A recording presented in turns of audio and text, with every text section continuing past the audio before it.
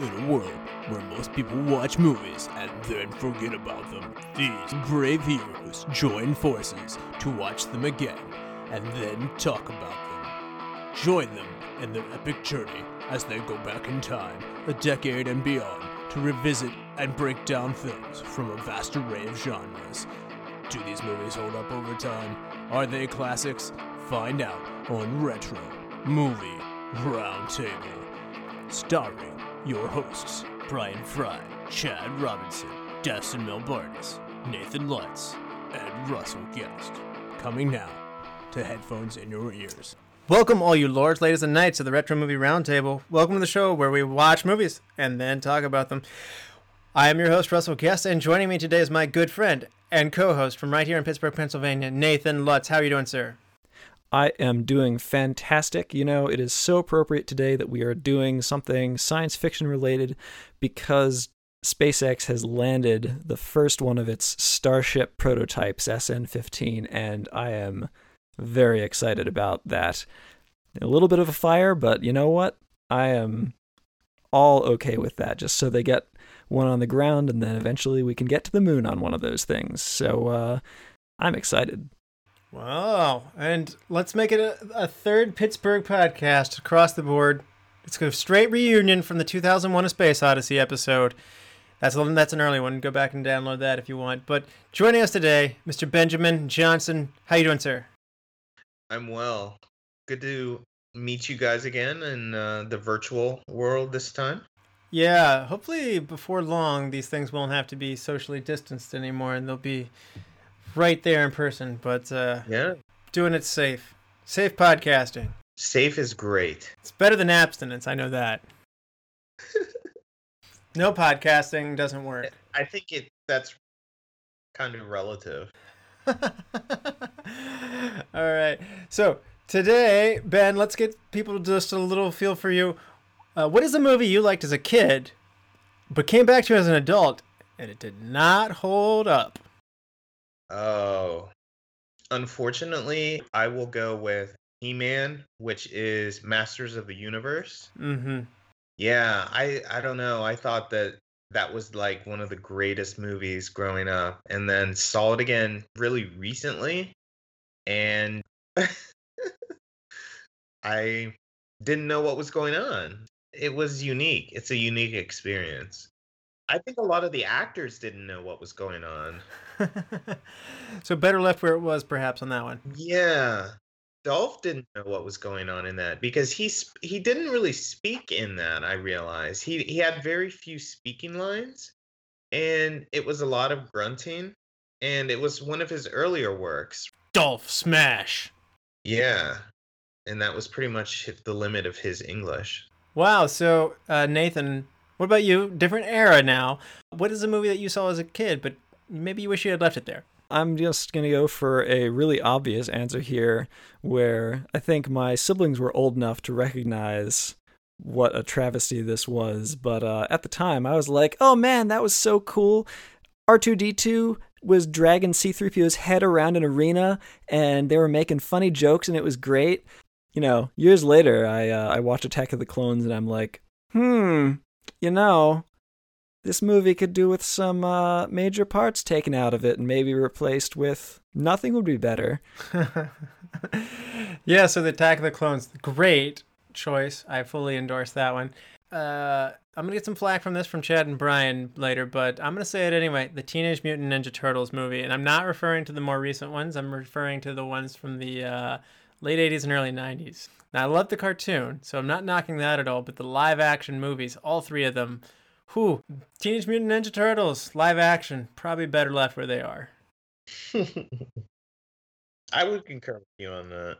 Ben, what's the last movie you saw? The Star Wars Ewok Adventure. Is this a special or? Yeah. Oh my gosh. That's a unique object. I don't know what inspired it. I wanted something Star Warsy on Disney. I wanted to use my Disney Plus. So I went in there and I just was watching it. It was late at night and I was almost going to bed, so. You know, Star Wars and specials. has not generated a hugely successful set of filmography. No, no, it was weird. I'm not gonna lie. It was strange. I mean, it wasn't even a real movie. It was one of those weird spin-offs of Star Wars in the 80s. We will allow it. What about you, Nathan? What's the last movie you saw not for the podcast? You know, I was also randomly trawling Disney Plus for whatever it was. I'm on a little bit of a rewatch the Marvel movies sort of kick right now. I decided to take a little bit of a detour over into the Fox X-Men movies that I hadn't watched all of, and I finally watched the X-Men Apocalypse movie, which was not nearly as bad as I was expecting based on the reviews at the time. It was definitely a movie that was trying to do something epic, and then it all kind of falls flat because everything is very sort of constructed. However, it's also a fun flick. Okay. You're nicer to that one than I am, and I'll. For me, the last one that I saw was Tree of Life from 2011.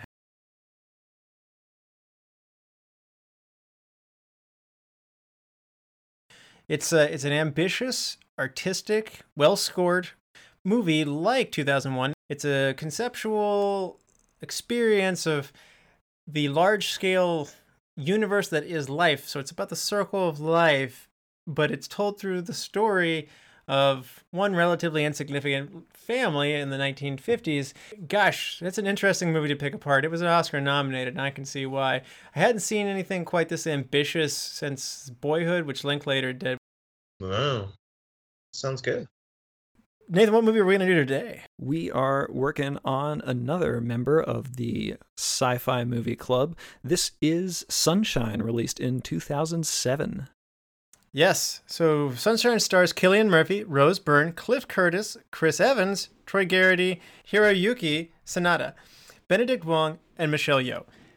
It is a movie that unfortunately doesn't make back all that it was put into it, so it loses money. It grosses $3.6 million for the year. It comes in at 217th, and that's not great. It comes in just behind The Assassination of Jesse James by the coward Robert Ford, and it comes ahead of Santi Am.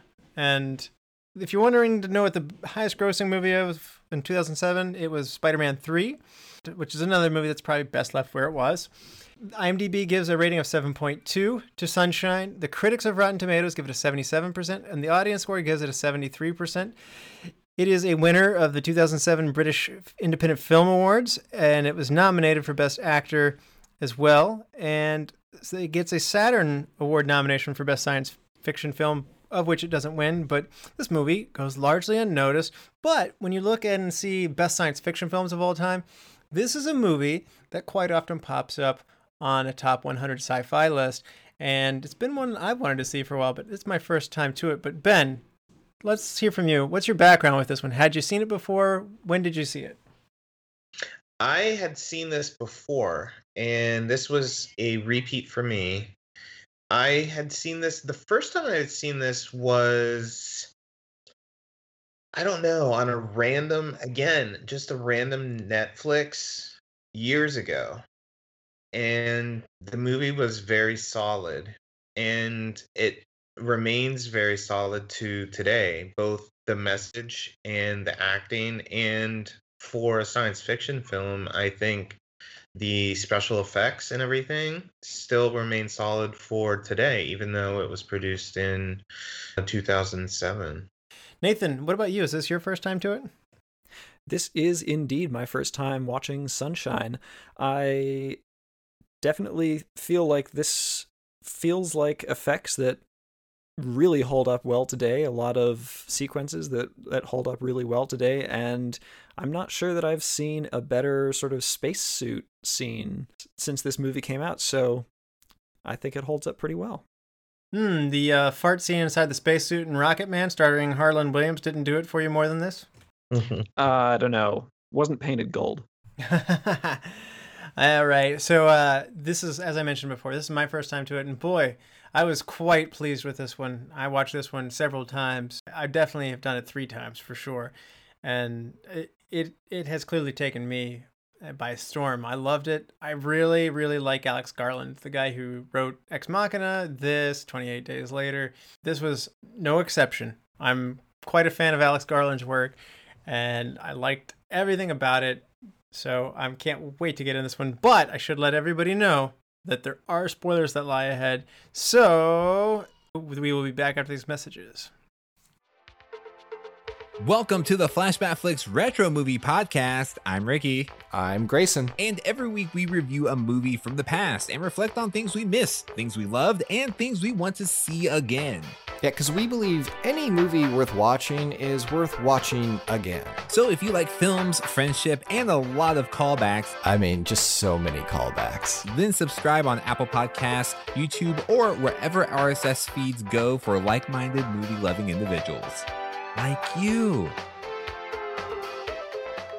What happens when two modern film fans go back and rewatch all the old classic films from yesteryear to see if they hold up? You get the Classic Film Jerks podcast. Find the Classic Film Jerks podcast on all the major platforms. All right, we're back, and this is your final warning. There will be spoilers that lie ahead. Nathan, for those who haven't seen Sunshine since 2007, do you want to refresh people's memory? In the light of a dying sun, Earth's nations came together to send their most brilliant astronauts on a daring mission to restart its fusion. That mission failed. This time, they must turn to their 8 most cinematic astronauts to finish the job. When they discover the derelict hulk of the first mission, they resolve to salvage its payload, doubling their chances of success. But when they investigate the ship, they discover that the mission didn't just fail, it was sabotaged. Now they must struggle to survive and finish the mission as the sun-crazy first captain hunts them down one by one. Finally, the remaining crew ride the nuclear payload down into the sun itself and watch firsthand the rebirth of their star. As the webcomic XKCD puts it, it's daylight savings time. Never fall back. So, Ben, you're the most experienced with this movie, Sunshine. So, what is Sunshine all about for you? I think you can take this movie from a lot of different aspects. The science fiction aspect of it works just from the fact of like the environmental slash physical, like the sun dying. Like this is a possibility, right? And then you have the Earth working together to take all of the nuclear material off Earth and send it to the sun to like create a new star within the star. I mean, that's fabulous. And then you have the CGI aspect of it, which really works well. I don't know. It depends. You can take it from whatever aspect you kind of want to look at it at. But it was just fun and refreshing and kind of a great all-around science fiction movie. Yeah, Nathan, what about you? Like, a lot of science fiction is obviously trying to send a message and reflect on its time. Do you feel like this is a movie that does that? You know, to me, this is the kind of science fiction that reflects on how different people see all these phenomena, what these crazy, big, giant forces of the universe mean to people. So this is a movie where each of the characters has a very different approach to what they think of things. So you have our sort of lead, Robert Capa, who sees things as a physics problem he needs to solve. You have people like James Mace, played by Chris Evans, who is looking at things as the sun is there to protect and sort of sustain life on Earth, so he's always looking for the sort of human connection of what he can relate it to. You have then people like the captain and the doctor who are in a way enamored with just the sun itself as this crazy object. And you also have, of course, then people like the villain Pinbacker, who comes onto the ship ranting and raving about the sort of godlike experience that he has with these things. So you get these very different perspectives about what scientific phenomena actually mean to people and how they impact their lives. And that's how I see this movie. That's interesting. Writer Alex Garland wrote that a lot of the themes of this movie, or the story, relate to atheism meeting God. it's not necessarily something Danny Boyle, the director, wanted to portray as hard as Alex Garland, the writer, wanted, but it is still very much there. And so I'll skip straight to the ambiguous ending, because the first time I watched this, and I think I even texted you guys ahead of time, I was just like, what was with that ending where the sun just kind of stops? But it's important in that moment you have this sunburst coming at him, and then you have this electromagnetic type physical reaction that was going off, and you have the science behind him, and he is at the convergence of the science meeting the natural power of the sun, and he's stuck in that moment, and he reaches his arms out, and much like Icarus has his wings burned, the name of the ship is the Icarus, he is consumed and burned in that moment. But the movie stops right there because it's that handshake.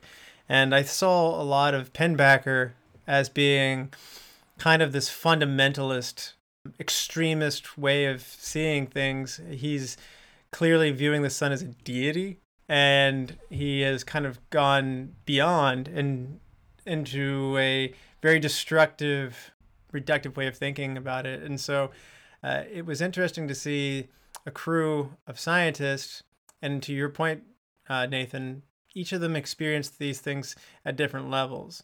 Like, the medical doctor, played by Cliff Curtis's character, Searle, he's like obsessed with the sun, and I think in time he might have actually become like Pinbacker.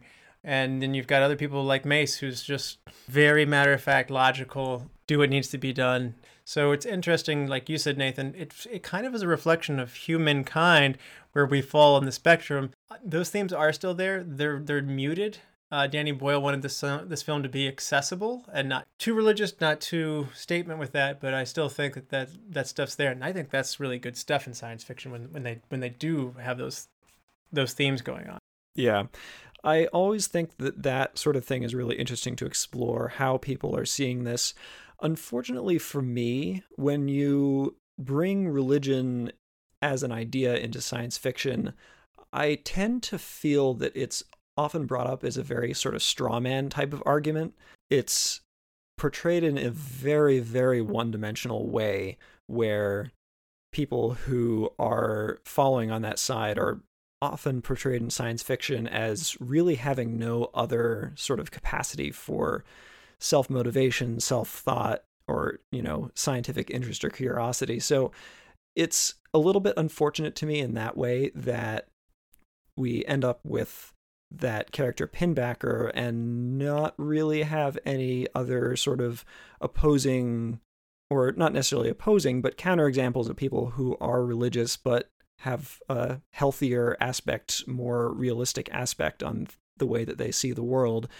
That's something that is explored in much better ways in a lot of other science fiction.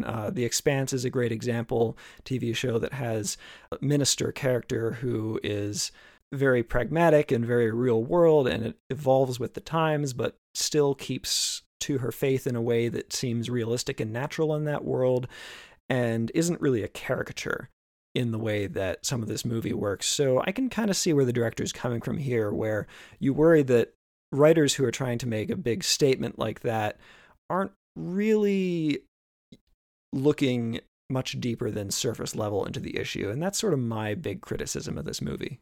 Interesting. Do you feel like Kappa is more balanced, though? As I mentioned at the end, like, he is this bridging link, and he sees the beauty of the sun. At one point, Cassie says, and he says, I think it will be beautiful. And like, so there's this, I think this perhaps romantic appreciation for it, as well as, he is still the scientist at the same time. I don't know. Ben, do you feel like Kappa is what Nathan's searching for in that balance? I think so, but I think you have to kind of give way to just the dynamics of writing and movie making. I think the director here is just trying to make subtle kind of, well, maybe not so subtle characters. He doesn't want to play so much with the subtlety, but he wants to make bold statements. So Pinbacker he doesn't want to give him necessarily a lot to play with as far as the character development, and he only has 2 hours to really portray this person. Kappa is definitely the link between the two. I mean, because he brings this kind of compassion to the religion that you're kind of alluding to. It's kind of based in curiosity, I think, like a childlike curiosity almost. Yeah, that's what I kind of meant. Like it's like a romantic kind of like, Yeah. yeah. Nathan, is this by chance? Is this changing your stance on that a little bit, maybe, or you still kind of just see Kappa not filling that balanced role that you would like to see? I think that if you want that to be part of the statement you're making in a movie, you got to make it explicit. And I agree that Kappa is definitely filling part of the role where, he and some of the other characters are enamored with the idea of what they're doing. They're doing this incredible thing and bringing this incredible technology to fix something that's been what has allowed humankind and all life on Earth to exist. And they really are enamored with the beauty of this sort of force of nature that way.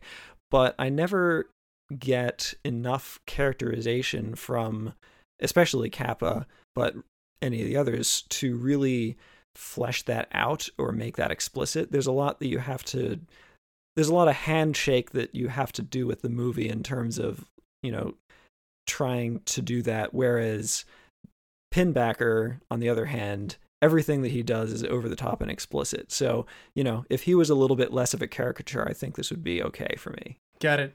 One interesting thing I thought was Ben mentioned that this could happen. It's interesting. They did consult some scientists on this, but the sun will burn out years and years, like 4 billion years from now. And as its fuel gets used up, it actually is going to get really hot, maybe uninhabitably hot here on Earth. And as this film suggests, it's actually getting colder. So I didn't see this in there as much, but apparently more in the writing, that there's a dark energy that's kind of infected the sun called a cue ball. And they're using a super systematic nucleus of leftover Big Bang particles to try and knock that cue ball out of there to let the sun do what it's supposed to do at that point.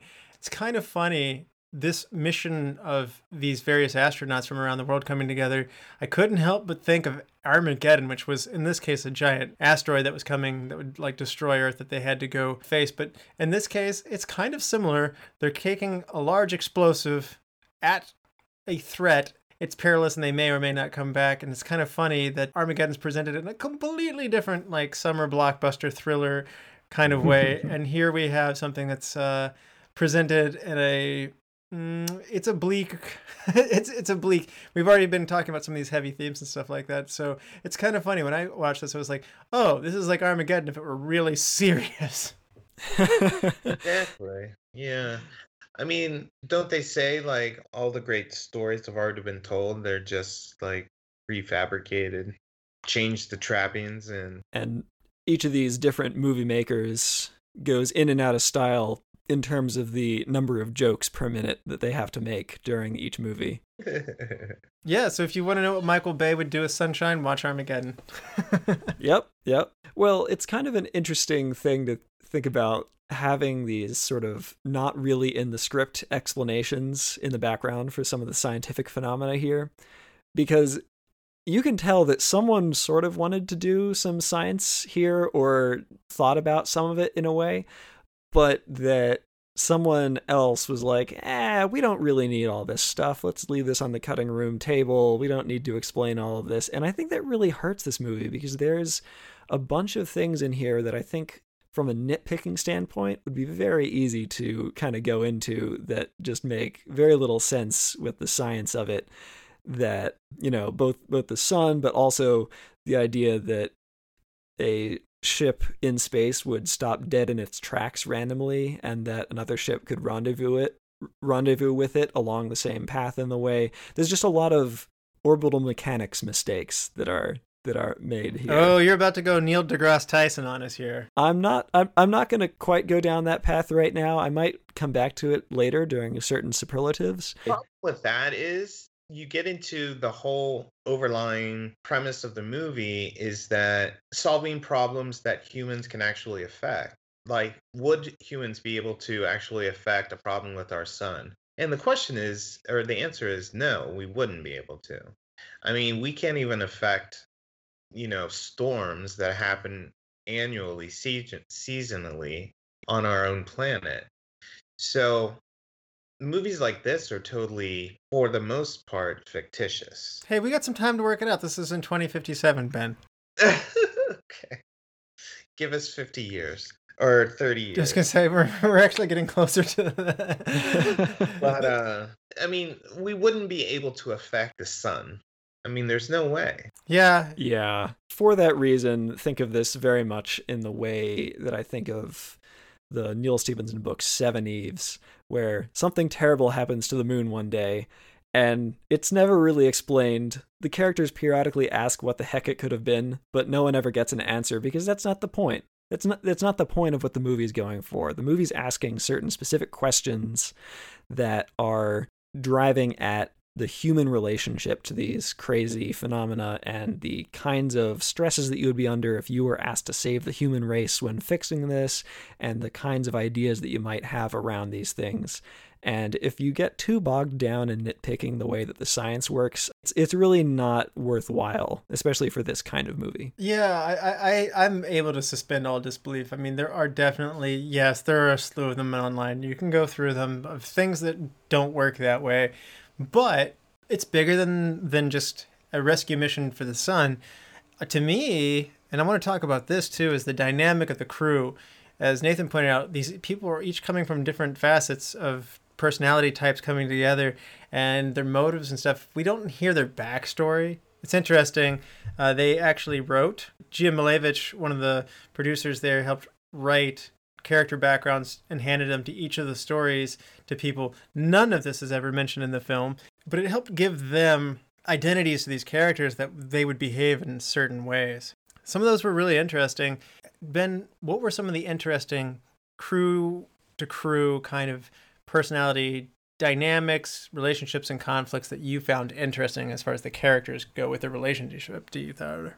Well, I really like, first of all, the interaction of Trey and kind of his story about how he kind of took on the failure of the maneuver, of it, like it being his fault, and he kind of like sacrificed himself. I thought that was, the word that comes to mind is gallant and unexpected. But I guess it was like a cultural thing. And I guess that's what the movie kind of like an Asian kind of, I don't want to be like stereotypical or anything, but I think that's my kind of a Far Eastern thing. It kind of demonstrated the fact that each of these people came from different backgrounds, and it's exactly what you said.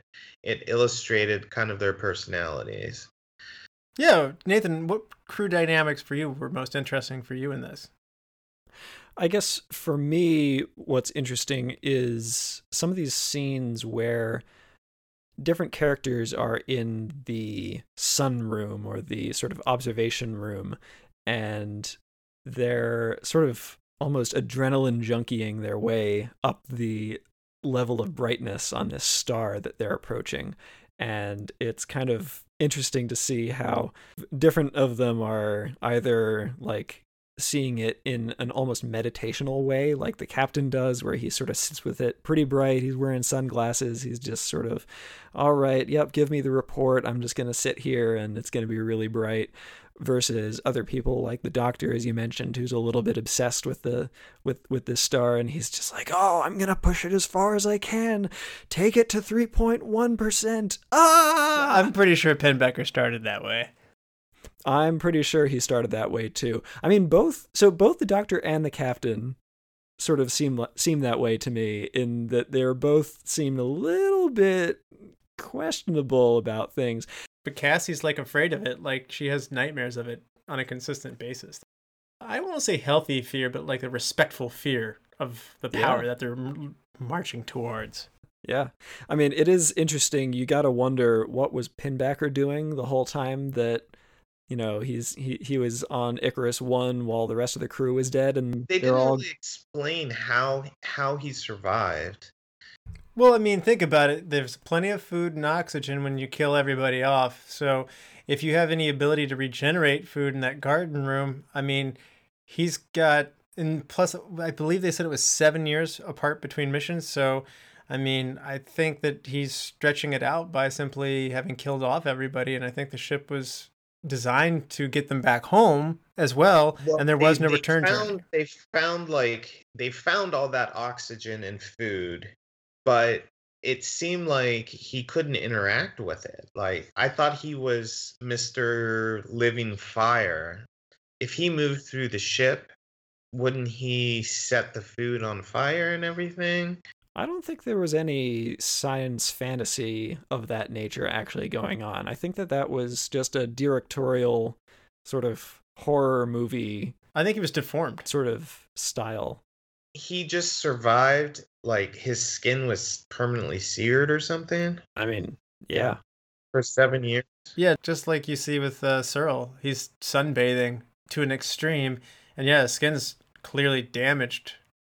And then he just lived on that ship? Yeah. Yeah, I think that he was hanging out with the dead crew in the observation room the whole time. Yeah, he wanted to be alone with his God, as he referred to it, like, I'm the last man with God. It was like some sort of like hyper accelerated metaphysical state or something. I just think it was simply eating and sunbathing for him every day for 7 years. Really? Yeah.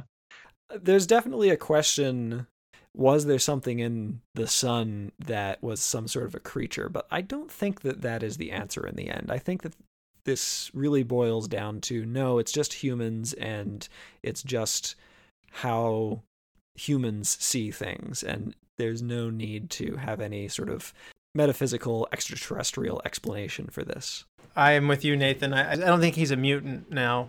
Yeah, like you said, just classic horror movie stuff. But there's some other great crew dynamics here. I really liked the conflict between Kappa and Mace. Kappa takes too long to send his message home when they can make their last communications, and Mace is angry at him. You can kind of tell they didn't get along to begin with, and there's a brawl between them. Later on, Mace is quick to call out Kappa, saying, you made a bad call, and this isn't what I wanted to do. And they get in another fight there. At the end, they team together and they get stuff done. Mace always chooses to protect Kappa because he's the highest priority. Again, dedication to the mission. That conflict, yet dedication to the mission in Mace's character was, to me, one of the most interesting, evolving things that you weren't sure how it was going to go. He was ready to take out a crew member at a moment's notice if need be. If he would have killed Trey in order to make the mission work. He is all about the mission. He's very driven. I felt like Mace's character was a really good straw to stir the drink up. You get those things too where like Searle's kind of off on his own, like maybe slowly losing his mind. Kappa's just not accepted by the rest of the crew. And then similarly, we have Corazon. She cares more about the plants than she does the people. It 100% reads. She loves her plants. I do love Corazon, but I don't know. I kind of disagree with your assessment of Mace and Kappa. I feel it's more like they're more like brothers. Was your impression that it wasn't so much that Mace was ever specifically, like, he often blamed Kappa as a straw man in some of these sorts of issues because Kappa was the one who was sort of forced to make certain decisions that Mace disagreed with, but it seemed like it was almost like it was because they were maybe closer, and it was because that Mace was having sort of an internal personal difficulty with the quarantine that he was being effectively put in for several years. I don't know. I think he had a click with Corazon, and I think their leader was Kaneda. I think he did bring everybody together. So I think that's another one of those things when you lose this very got it together, comforting presence. He is their leader. When they lose him, there really is no replacement for him. Upgrading Harvey into the lead is that's miserable. That's a very bad chain of command there. So I just thought that even watching the crew before Kaneda goes away and is burned up in the sun versus after, that's another one of those dominoes that changes the game for the crew. A little bit like Alien in that way. Only Alien had a much better second in command with Ripley ready to step up. Yes. This ship could have used her. Yeah, I wasn't joking in my in my recap of the movie when I feel like maybe the best and the brightest were actually on the previous crew, and with one exception of the captain, and this was what they had left. An interesting thing, all the actors lived together for 2 weeks to build this chemistry for what they would be on the ship. Cillian Murphy worked with a leading physicist and shadowed him. Brian Cox is the name of the physicist. He went to the CERN facility in Switzerland. They attended lectures. They had to do a lot of reading. There was just a lot of work that Danny Boyle, the director, put this crew through. And do you feel like that paid dividends for the movie, Ben? I definitely agree. I mean, it paid off in the acting and in the geek speak of the movie. I got lost at all the right places, and I just crossed my fingers and gave it up to the geek gods. I'm sure Nathan followed it all and cross-referenced and verified it. Yeah, it was great. And going to the CGI and everything again, it was really spectacular, I thought. Starting essentially generating a star within a star. It's monumental. It was a great aspect for a movie. And then you have such a diverse cast. I mean, you have all these, at the time, these actors who were probably not well known or up and coming. I mean, even like Chris Evans, Mr. Captain America, was just in a supporting role at the time. I thought it was just really refreshing, like Michelle Yeoh. She's pretty popular in Star Trek right now. It was just really fun to see these really well-known actors now in these roles that they weren't really well known for. Nathan, are there any fun casting comments that you wanted to share? I will just say, I thought that it's very funny for me to see an actor who I mainly think of as Scarecrow from the Christopher Nolan Batman movies to be a leading good guy character. It is just a weird bit of a whiplash for me to hear that voice coming out of a character who's actually totally sane and rational. This is interesting. Cillian Murphy playing Robert Capa. It is very funny. Have you done 28 Days Later? I have not.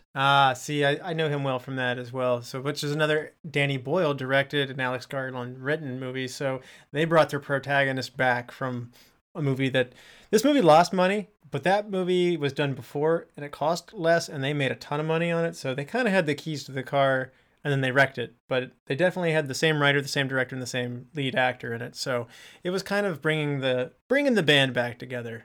I thought it was interesting that the original captain was going to be American, but then they changed that to make it a more international style team. The scientists and the astronauts that they were talking about ahead of time urged the director to make Kaneda an Asian character. It was interesting that Rose Byrne, I thought Troy was kind of a rough movie, but Danny Boyle saw something in her performance there, and he liked her, and so he went to bat for her. Most impressively, Danny Boyle said that Michelle Yeoh, who played Corazon, the garden or the botanist, Danny told Michelle that she could have any part of the cast regardless of gender or how it was written, and she chose Corazon, the biologist. That's really cool that she chose. I wouldn't say it's like a minor character, but she nailed it. She was right for the role, but that's how much faith Danny Boyle had in Michelle Yeoh. That makes me wish certain things regarding the recast variety, but we can get back to that. Yeah. And hey, you just said you watched X-Men Apocalypse, Nathan, with Oscar Isaac. I don't know if you have an appetite for Oscar Isaac to be in this movie. Oscar Isaac actually auditioned for the film, and he did not get any of the parts, and he was so taken by the Alex Garland script, he was crushed when he didn't get it. And when Alex Garland takes on his directorial debut, as well as he wrote the movie Ex Machina, he vigorously went in to audition for it, and there's like only 3 main roles in that movie, and as you know, Oscar Isaac was selected to be in Ex Machina, so he got his redemption and second chance, and he's also in Annihilation, which is another Alex Garland movie as well. Yes, definitely great in Ex Machina. That is a quite spectacular small-scale movie. Ben, so you've done Ex Machina, right? Yeah. And you've done 28 Days Later? 28 Days Later is brilliant. And you've done Annihilation? No. Okay. With the works that you have seen, how would you say that this effort of Alex Garland's writing is in comparison, particularly to 28 Days Later and Ex Machina? I think it kind of follows the same themes. You mean in terms of them like being kind of bleak? Yes, but they have underlying kind of little tones of joy and kind of like little notes of happiness, I would say. Yeah, that's a good point. Yeah. There's humanity in each of them. Yeah. But they all three kind of show the ugly side of people too. I wouldn't say ugly, I would say reality. That's a good, okay, that's a fair way of saying it. And they all respond in a crisis situation, which brings out that, like you said, that reality of life. Of life, yeah, yeah. Nathan, what about you? Well, at least the way Hollywood sees it. I'll leave it at that. Yeah. Nathan, what about you? Alex Garland went through 35 drafts to get to this final one. Now, having only seen Ex Machina of the Garland works here, unless you've played Halo, what do you think about Alex Garland's writing in comparison to these movies? Because he directs Ex Machina, and whereas Danny Boyle's directing 28 Days Later and Sunshine for him, do you detect a difference in when he's the director of his own story or not? I think my main comment there is I think that this is too big a cast. I don't think that we explored as much or as deeply in the characters as I think we could have if we'd had more time with, any 5 or 4 of them.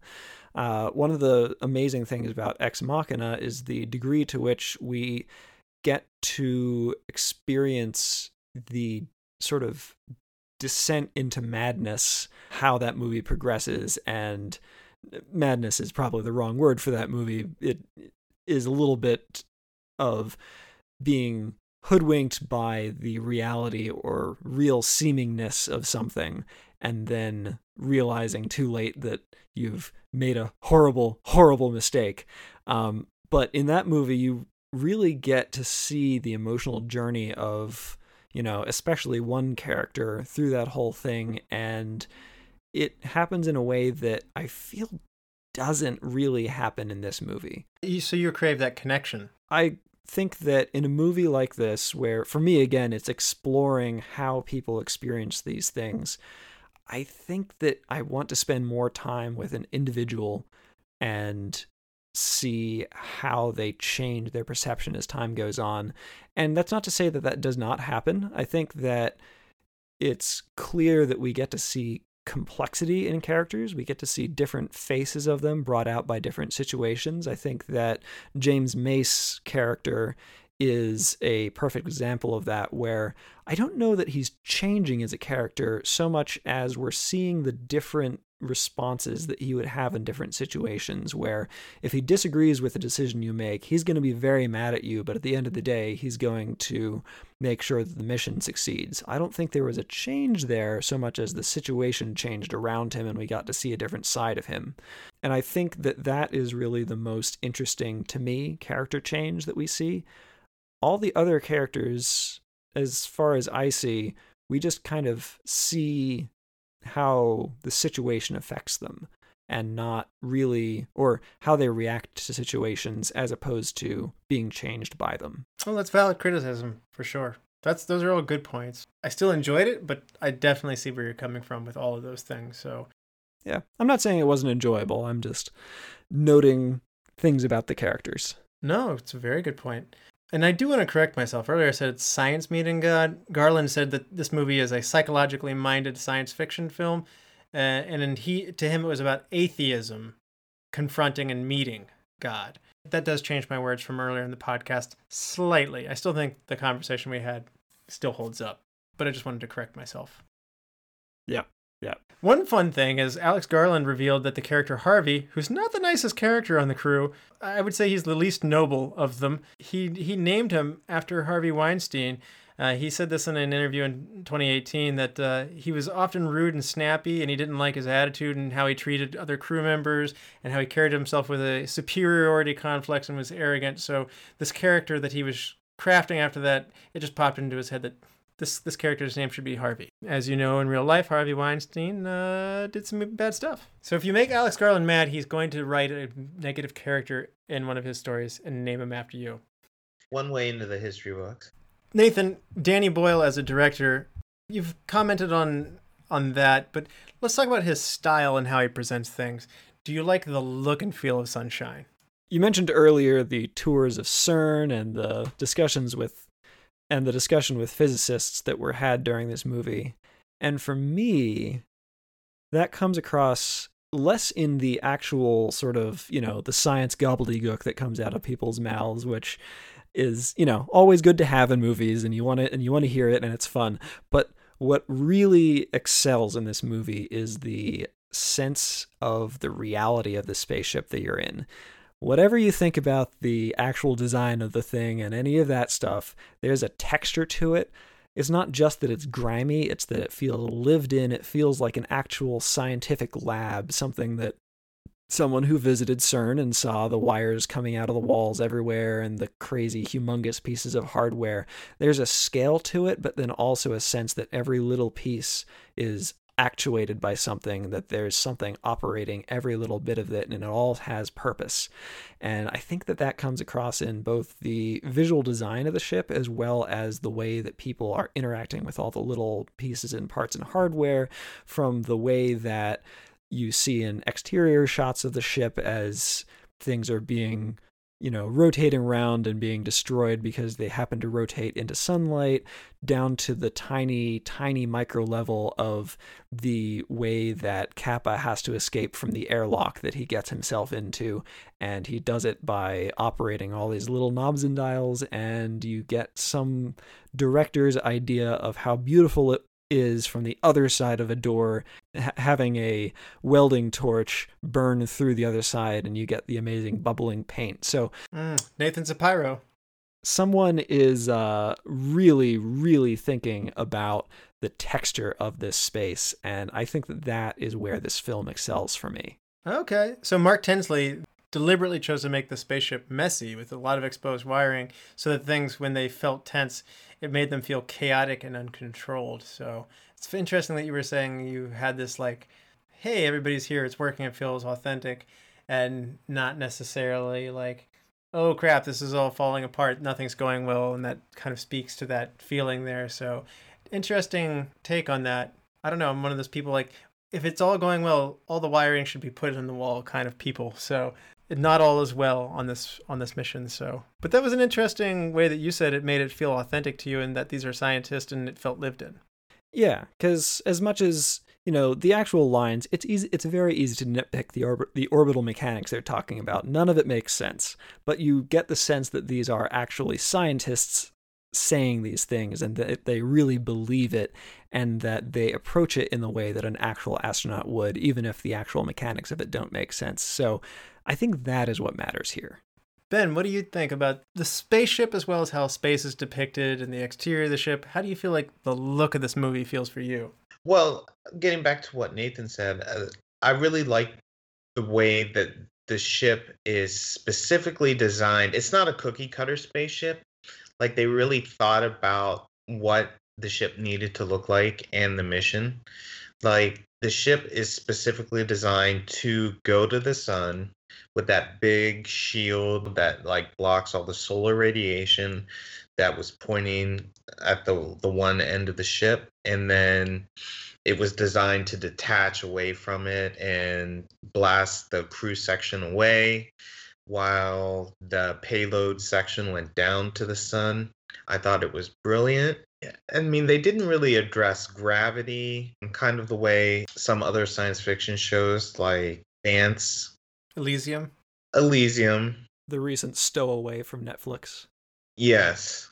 They didn't really address, I guess they have some sort of gravity situation going on there in the ship, but they left some other things out too. So it was kind of like a mix between hard science fiction and a space opera, Star Trek type thing. But I thought they did a good job of balancing out the two. You guys have both pointed out gravity. It ended up on the editing block, but when they were going to enter the Icarus 1, they wanted the gravity systems to be jacked up, and so that everything was sideways as you moved through it.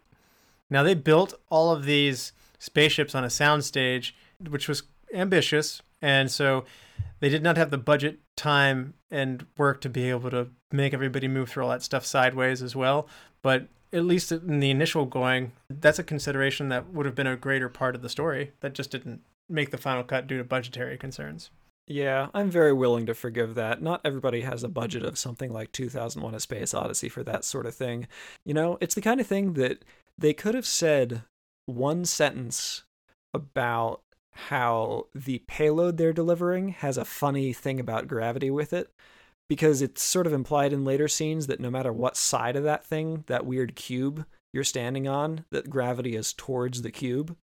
And I think they could have possibly said something to the effect of, yeah, that cube has a weird gravity of itself, so down is towards the payload at all times, and that's what generates the gravity. That would have been, you know, one line and it's fixed. So that's my headcanon. Yeah. It's interesting. Danny Boyle said that making this film was incredibly hard and he would never make another science fiction film. And to some degree, I think that 28 Days Later is science fiction. It's a zombie movie, but it is science fiction as well. But he means in terms of hard science fiction, that he said this was exhausting. It took a lot out of him. Cillian Murphy in an interview said that Danny was so amazingly energetic on both of them, but like in 28 Days Later, they had no money and it was very guerrilla style, and they had to do a lot with a little. On Sunshine, they had more money, but it took a lot out of Danny. He's one of those people that never sits down once he gets on the set, so he's literally running from one stage to another. He's got a hand in. They actually housed all their special effects out to one production unit, which is very unusual, so that he could have more consistency and control with that. But Danny is just one of those people who's not necessarily, I won't say he has delegation troubles, but he's very involved and very energized and in there. And he's an inspiring person to be around by all accounts. But this took a lot out of him. So I feel bad for him that this movie didn't get financial returns. Honestly, even the reviews are a little bit undersold for what this is. So it's unfortunate that he put his blood, sweat, and tears into it, and the payoff sadly wasn't there, and he did vow never to do science fiction again, so we'll see if he holds true to that. But yeah, he was constantly running between the 17 sets that they had built in 8 different stage buildings and stuff like that. And being a director is a very consuming endeavor, but this one took a toll on him, is what Cillian said. Yeah, I mean, as I think I've been kind of hinting at, my problems with this movie are to do with the script and not really the directing at all, so I'd like to see another one from him. Okay, well, so you needed a 36th script written up then, and not stop at 35. I needed half the script to get thrown out, and then the rest of the script developed further. Ah. I think this movie's trying to do too many things. I think that it would be more successful if some of the elements were pulled into better focus. Ben, there have been a lot of comparisons. Danny Boyle mentioned that he took influences from 2001: A Space Odyssey, Tarkovsky's Solaris from 1972, and Alien from 1979. Do you see those movies influencing this movie in any way? I think the tone of the movie and the setting definitely are influenced by those movies. You can tell just the tenor, the tempo, the way that the characters interact. Although Sunshine kind of takes a hard right from those, but I think you can definitely see the influences of those movies in Sunshine. I felt like there was some scenes where the crew was like talking whether they were just eating together on a spaceship, whether it be the dynamics of what happens to the crew when the leader goes, kind of things, and as well as there's a hint of horror component in this. I definitely most strongly saw the comparison to Alien.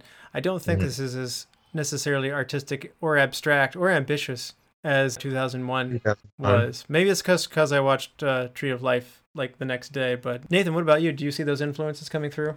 You make the comparison to Alien. This, to me, is a lot like if the alien hadn't come aboard until the last act. Yeah, and honestly, it does take a long time for the alien to come aboard, comparatively, in that movie, too. Yeah. But it's a different... there's more suspense being built in that movie. Yeah. I liked how the end was Sydney was covered in snow, so that shows you just how cold the sun had gotten. It was really cool. You know, it's got to be one of those areas of the world where you get any kind of snow at all and they close all the schools for like 2 months. It wasn't as profound as the Statue of Liberty head in Planet of the Apes, but it was Right. it was still like, oh, it really is cold kind of moments. In terms of the wardrobe, obviously the spacesuit's going to come up right away. Ben, do you like the golden spacesuits? Yeah, I got a real Dune vibe from that. Like the 80s Dune version. I really like those suits. I really did. That was probably the set design for me.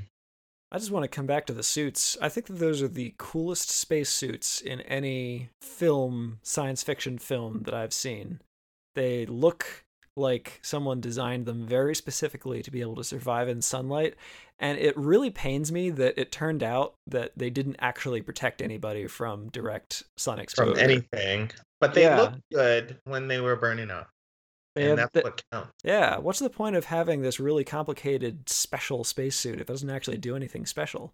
Well, despite what we see with Harvey freezing, I believe it's hot even not directly in the sun's rays. So I believe that shield is good. Nope, That umbrella that like is not true. Oh, So Parker Solar Probe recently launched sun study probe of the most recent variety, is essentially a small scale version of this spaceship, and it operates with a sun shield in front of it, and that sun shield takes all the heat. Everything else, if it's not in direct sunlight, is exchanging radiation with the regular background like everything else. So well, those see, I was just gonna say there's ambient heat that's not on top of the shield, but I thought behind the shield had to be there's at least no somewhat hot atmosphere to too. hold But it. you popped a hole in my bubble then, so there you go. Neil deGrasse Tyson, played by Nathan Lutz. I will happily pass on my my knowledge from watching the YouTuber Scott Manley. I also liked the beginning where we see Chris Evans is really shaggy. You see that there's a sense that this crew has all been out there for a good solid 6 months. You see a little bit of, I won't say chippiness, but there's a cabin fever component to it. And somehow there are moments in the wardrobe that show you that these guys have been here for a while. You got a comment close to the beginning, which I thought was kind of funny. After the fight that Chris Evans's character starts, he's being led out of the medical bay by the doctor, who, as a closing line, says, "All right, and by the way, please get a haircut." I mean, Yeah. these guys are letting themselves go in a very familiar way. So, it did predict many things, and that's one of them. Now, did you guys like the fact that we don't see Penn Becker very directly? The most we see of him is through that portal when Cillian Murphy's character, Kappa, is, locks himself at kind of in a dead end kind of condition, and we see at least some eyes and a nose clearly. Every time else you see Penn Becker, it's blurred, it's not in focus, it's silhouetted. There's a number of tricks that they use to never show Penn Becker directly. Obviously, he's deformed by the amount of sun he's been taking in, but did you like that presentation, Ben? I thought it added something, but it was kind of strange. You never get to see him clearly. Does that make him scarier? Of course, not to see the main antagonist fully visualized. So you're forced to see, as the viewer, you're forced to impose your own fears and impressions upon him, I guess. Yeah, it makes it more scary. But I thought it was pretty effective. It's interesting there's a real life F1 pole racer named Niki Lauda. If you've seen the movie Rush from 2013, he's one of the two main drivers that the movie focuses on, and his deformed burns were an influence for what they used for Penn Becker. Oh, So how gruesome. yeah, and that's a true to life sad situation. So yeah, it's no fun getting burned, that's for sure. Yeah. If something like that, quite that degree happened to me, I would try to cosplay as Darth Vader for ever after. Yeah. I would just go with the Michael Jackson, tons and tons of surgeries that would make me come out and look completely different, but I can still moonwalk. Are there any other special effects moments that you really wanted to call out, Ben? I really liked that when the two ships were maneuvering next to one another, And of course, when the main Icarus 2 was maneuvering and the sun was coming up over the shield. That was cool. Yep. Yeah. It's manipulated computer lighting, but it's still very dramatic lighting. Yeah. Yeah, it feels very much like you are a very, very tiny camera that is stuck at the end of a flamethrower and seeing the gigantic flames whip up around you on all sides. It's pretty spectacular. It's a pretty awesome shot that really sells the fear and terror of what they're flying into. Reminds me of the Star Trek episode where Picard's girlfriend gets trapped on the surface. I liked the choice to have the dust inside the Icarus one from where the crew members were ignited. Like that just had a real creepy, like they based it on like the ruins that you've seen from Pompeii. I felt that there was a sense of death that came with all that dust of the decayed, and they said this was human matter, which that's always scary.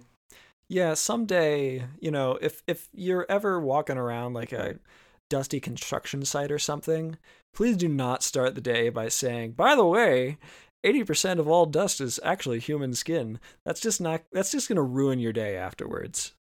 It's all downhill from there.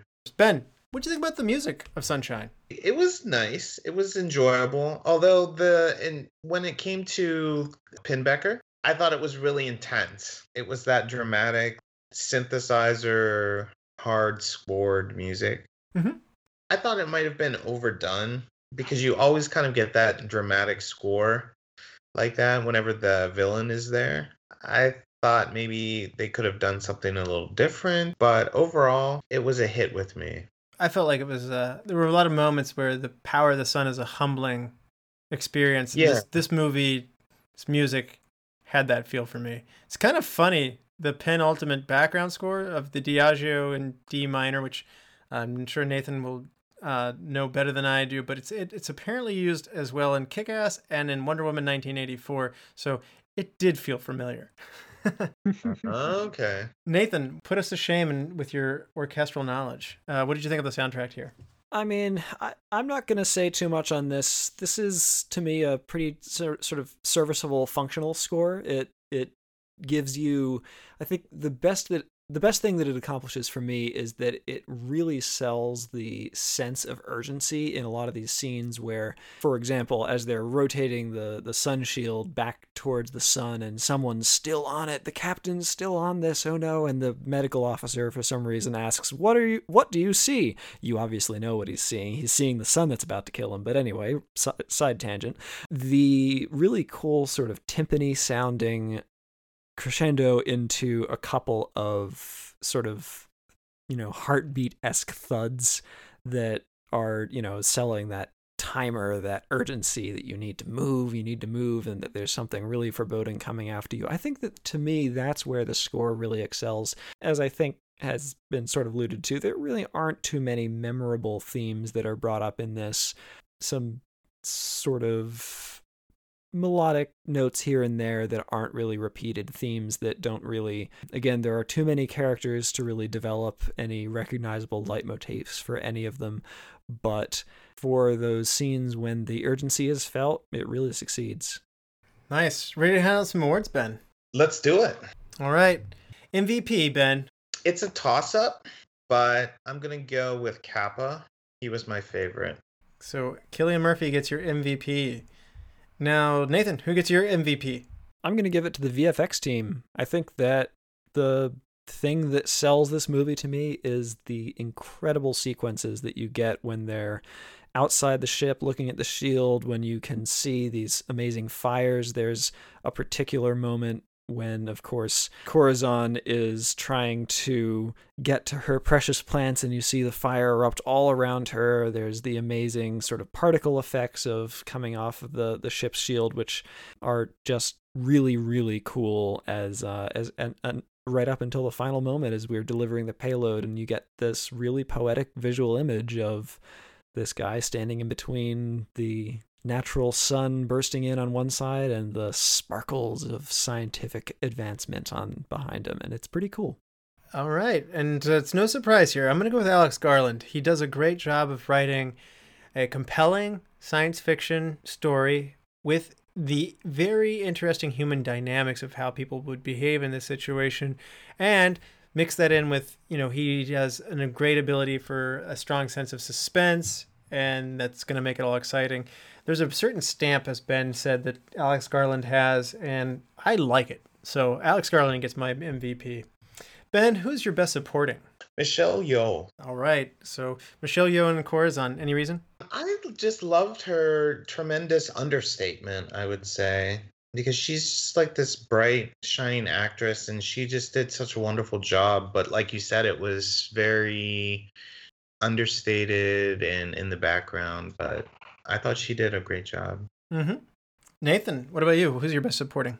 I'm going to go with, and this might be sort of an interesting direction to go, but Hiroyuki Sanada, who is the captain at the beginning of the movie of the Icarus II. I think that his performance is the part of this that made me feel most like this was actually a crew, actually a group that was operating in a different way than we would expect sort of a typical movie ship's crew of democratic people to be acting, but also it coming across as totally reasonable and sort of thoughtful in all these ways. And I think that he does a really great job of selling early on the idea that, maybe the captains of these voyages are a little bit obsessive and Ahab-ish about the sun. And so later, when it turns out that one of the other captains has gotten a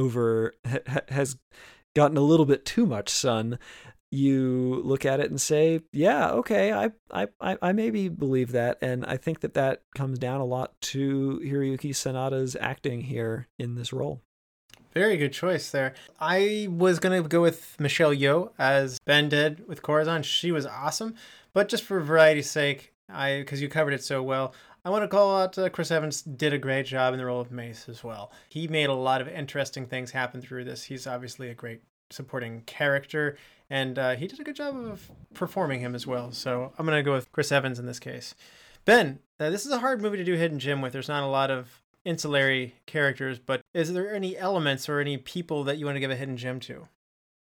I'm going to go with the onboard computer of the Icarus II. All right. Right. Yeah. Right there. One of the main interactions between Cassie and the computer when they were trying to readjust the course of the Icarus II, or keep it on manual, and the computer wanted to readjust. They had some confrontation there, but I think it's always undersold, like the computer interaction and the ship interaction in movies like this. Yeah, I thought the computer did a good job in this. Voiced by Chipo Chung. Nathan, who's your hidden gem? Or what is your hidden gem? And it is indeed what in this case, and I'm going to call out the amazing sense of plant life and the explosion of life on the Icarus I that happens. It's very cool to see something where early in the movie you get a wonderful sense of how much Michelle Yeoh's character is, really in love with creating this garden in the middle of space and the importance of life on these ships beyond just the human actors. And it's so cool to see this other ship portrayed this way. And I kind of wish that we'd gotten a scene where maybe Michelle Yeoh's character was actually part of the expedition over there, because maybe she needed to examine the oxygen garden. And what if she wanted to stay on the other ship or something? That would have been a really cool thing that her character could have explored. Again, I think that it could have made it really interesting to see a character who does find these things so important experience what is really this amazing thing. And unfortunately, a different character who did still find it amazing was the one that experienced that. But I just thought that shot and that set was quite cool. I'm going to take a similar note to you, but just a different element. I'm going to go with the tiny little plant in Corazon's hand. The persistence of life, and which is an element of what we see here. The sun is dying on us, and we sent the ship out, and in a way, the odds aren't that great, and that little tiny plant is an element of life finds a way, as Jeff Goldblum would say in Jurassic Park. So, Do you think if we got a chance to have a couple more scenes with that character talking, that we might ever have a situation where she says something like, why am I out here? I'm not out here to save humanity. I'm out here to save all the plants that are dying out there. oh, she is definitely set up to be in Silent Running. I don't know if you've seen that movie, Nathan, but she's primed to star in that movie, Silent Running. So, yeah, I definitely got a vibe off of Bruce Dern's character from that movie. Yeah, off yeah. Of her. What if that was the kind of villain it was? Someone didn't want the mission to fail completely. They just didn't want it to succeed immediately, and they wanted the ship to be a kind of ark, and they would take the surviving plant life back to Earth. What if that was the direction? Maybe she needs 3 cute droid companions, though. Ben, you like cute droids? I do. And I think they already made that movie. It's called Silent Running. That's where I was poking you towards, for sure. Yeah, okay. I get it now. Ben, if you had to recast somebody and put somebody else in their place, who would you recast? I would recast your boy Chris Evans. I'm sorry, but Meathead has to go. Oh. I mean, he's just... But he's the Human Torch. He can just fly into the sun. Yeah. He didn't bring anything particularly great. His performance was standard. I mean, he's great to look at, but he didn't do anything spectacular for me. Who do you think would bring more life to the role for you? The guy from Black Panther, but he's dead. So. Well, he wasn't then, so we can certainly... Chadwick Boseman? Chadwick Boseman. Okay. Well, he's a good actor, so I can't argue with that choice. So, subbing out Captain America for Black Panther, I'll allow that. Nathan, what about you? Who's your recast? I think that's a fantastic choice, and you know what? I'm sorry, Russell, but I'm doing the same sort of thing. I just found that Chris Evans' performance was taking a character that wasn't the most interesting character in the world, but playing it in a very, very plain, very functional way that I just didn't appreciate against some of the actors here. So I'm actually going to go in a different direction to a show that, Ben, you and I are just enamored with. This is The Expanse, and I'm going to go with John West Chatham, who plays Amos on The Expanse, and who is a much more interesting character of that nature. Someone who's very functional oriented, who comes across, depending on which side you're on, as either incredibly terrible or terrifying, or someone who just has your back no matter what. And it's because, if you're on the wrong side of his moral code, he's terrifying and he will come after you. But if you're on the right side, and John West Chatham sells that character in a way which is just incredible and inhabits in a way that I think I would really like to see him get a chance to play this particular role. Okay. See, I identify a lot with the character of Mace, so this probably is part of me connecting with the performance as well there. So yeah, if I were anybody on the ship, I think I would be Mace. Sorry. So I agree. So if you screw up your calculations, I will literally kill you. I mean, but I have a reason. It's not just because I'm a sociopath. Like, I mean, it's all for the mission. So yeah, exactly. More that you're a sociopath. But it's all for the mission. All right, so my recast, I'm not going to go after Chris Evans. I'm going to go after Tom Garrity, who played Harvey. I felt like he was the weak link in what is a very strong cast. And maybe it's because we talked about Niki Lauda, the F1 pole racer, but the actor who plays him, Daniel Bruhl, from the movie Rush, he's also in Goodbye Lenin. And you might know him from Captain America Civil War, where he's the villain character in that as well. I find that he would do this conceited, arrogant, I matter more than you kind of moment, that insecurity that's in him. He's also a good actor, by the way. I just think that he would bring more to the role. So I'm coming after Harvey there. And by the way, if you can find Oscar Isaac a seat in this, add another character if you need to, because Oscar Isaac's awesome. I'm sad he didn't get a part. Ben, best shot. What's your favorite shot of this movie? When they're all sitting in the viewing room and they see Mercury for the first time. Nice. That's a it's just like That's a great moment. awe-inspiring. Yeah. That's another one of those humbling moments in the movie.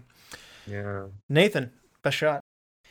The moment when Michelle Yeoh's character Corazon is trying to get to the oxygen garden as it's consumed by flame, and she's in this glass corridor vestibule surrounded by it, and it's just she's totally surrounded by the burning up explosion of her oxygen garden, and it's terribly sad and also quite beautiful at the same time.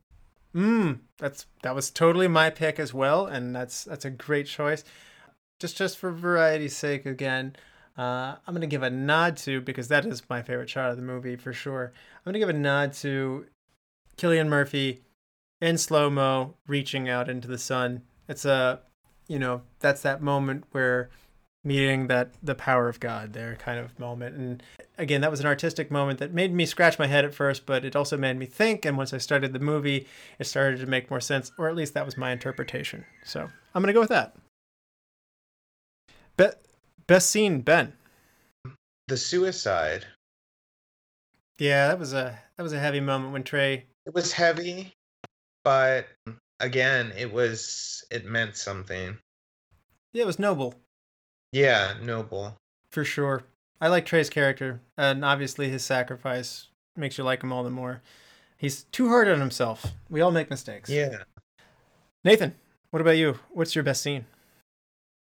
I got to go with the first EVA scene in the movie. When they take those suits out for the first spin, you get to see the amazing gold suits.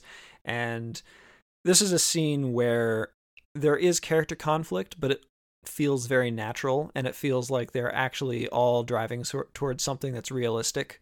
You get a really cool interplay between they need to fix the ship and they're in real danger, and they need to do it in a very short period of time. And you get this amazing, it starts out with exploration in the dark and with essentially flashlights trying to figure out what's gone wrong.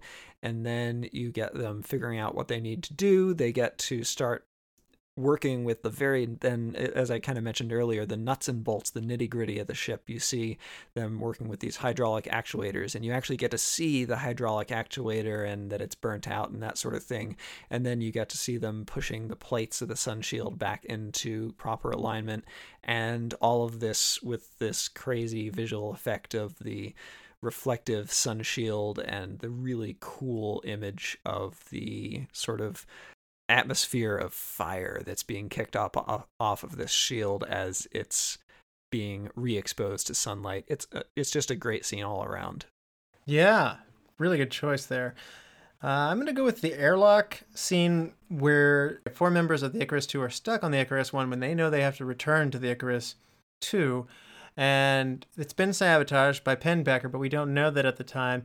And you see suspicions rising. You see smart people being smart to MacGyver their way out of the situation. Probably Neil deGrasse Tyson and Nathan are ready to come at me and explain why none of this works. But no, that does work. Oh, okay. That makes it even better then. But I mean, I really enjoyed this, as well as it comes down to another one of those noble moments of having to sacrifice oneself.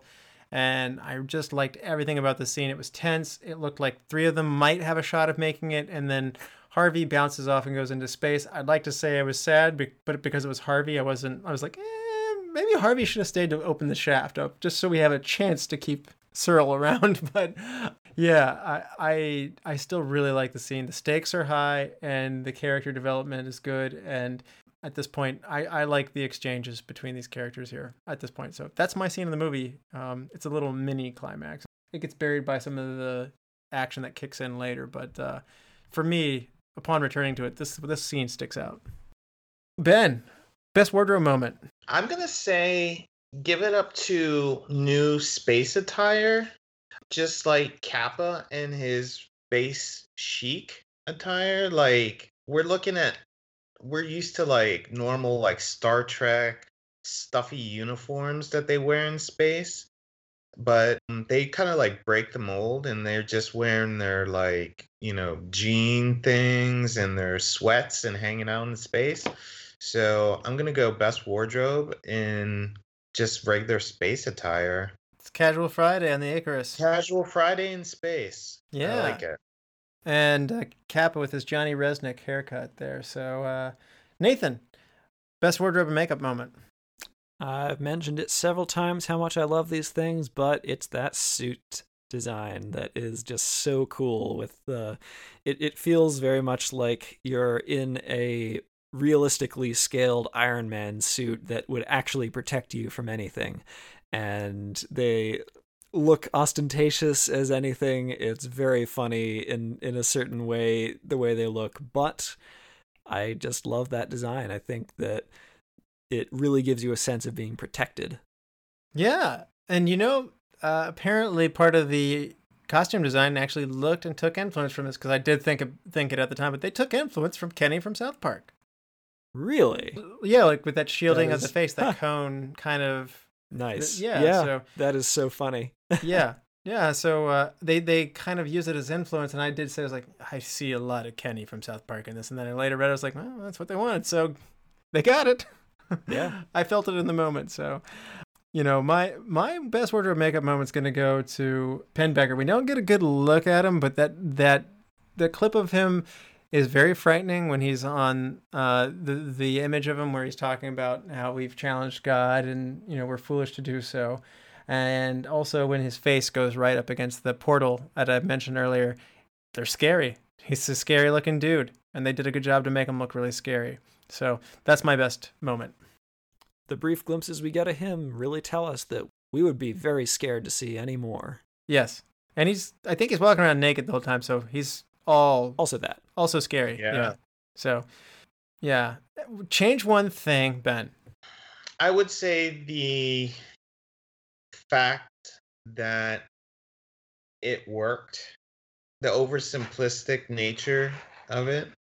So you want them to fail and the Earth is still cold and they have to send Icarus 3? I mean, it can be a Greek tragedy, right? Wow. Ben thinks that humans deserve to be frozen to death in this, and that the sun should go out. Ben wants to urge on the movie Snowpiercer, also starring Chris Evans. So Right. It doesn't always have to work, but is it a little too Disney? Yes, that it worked. I don't know. I don't think it's Disney. The protagonist dies in the end. The whole crew's dead. They sacrifice themselves. I don't know. It's Disney made Rogue One. Yeah. It is Rogue One. Okay, so you're going darker. You're going more like, okay, the Greek tragedy. Now, Nathan, what about you? Would change one thing? Before we talked, I had this rather nitpicky, let's fix the orbital dynamics note on here that, maybe the Icarus ships were going to end up in orbit of the sun, like true orbit, and would drop the payload from there. And that's why the Icarus one was sort of kind of stopped in its path, and that they could sort of kind of rendezvous with it in a way that made sense. But now that we've been talking, I just want to expound on something I mentioned earlier and what Ben just said, because what if the way that this happened is that Michelle Yeoh's character went over to Icarus 1 and wanted to stay because the plants were that way, and then the Icarus 2 tries and fails with its bomb and gets one last message out to her that explains what went wrong and how she needs to fix the second bomb, and then she takes that one in and it succeeds. Interesting. So you guys are going for some big changes here. Mine's going to be more of a stylistic change. I like much of what Danny Boyle did in this movie, but there's one thing I didn't particularly care for. When they're approaching the sun and they're in the payload, there's a moment of skippy, frozen camera work as they're sliding around the payload and gravity is in play. It's going for disorienting, and it is. I felt like it pulled me out of the action a little bit with that skippy stop stuff. I feel like you can blur the camera, you can move it around as if one is losing consciousness in this extreme situation. I didn't get the effect that I think that they were going for there. So too abrupt, too sharp. Just work on that feeling of what it's like as you approach the sun more. Yeah. Yeah, that was a confusing scene that, again, if you had a line anywhere in the movie that mentioned about how gravity should behave around the cube in an interesting way, I think that scene could have made a lot more interesting sense. Mm-hmm. Nathan, what's your best quote? You know, I don't think that the script has any really good quotes in it. I think that this script is entirely serviceable and this movie is good because of the VFX. So I'm going to go for something that Randall Munroe wrote in the XKCD webcomic because I mentioned it earlier and I think it's just hilarious and better than any one line in this whole movie. It's daylight savings time. Never fall back. Okay. My best quote's going to go for when Mace said, we should split up, and Harvey's like, I'm not sure that's a good idea. And Mace is sarcastically says, you're probably right. We might get picked off one at a time by aliens. There was a distinct alien vibe here, so I thought that was a little small self-aware moment that I liked. Yeah, I thought that was a funny line. I wish that it was supported by more funny lines from characters who are more human and generally funny. Okay. Ben, do you have a best quote? Yes. So if you wake up one morning and it's a particularly beautiful day, you know we made it. Okay, I'm signing out. That's a great one. That's what the movie goes out on, yeah. I did like the dialogue. It's not one quote between Icarus and Kappa where, she says, you're all dying, and he goes, what? No, we're fine. And then she goes, no, you don't have enough oxygen to deliver the payload. And he's like, please clarify. And he's like, we have enough oxygen for 4 people. Yeah, but there's 5 people on the board. No, Trey killed himself. Affirmative.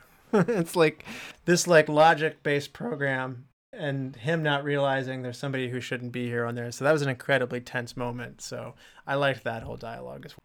Ben, it's come full circle.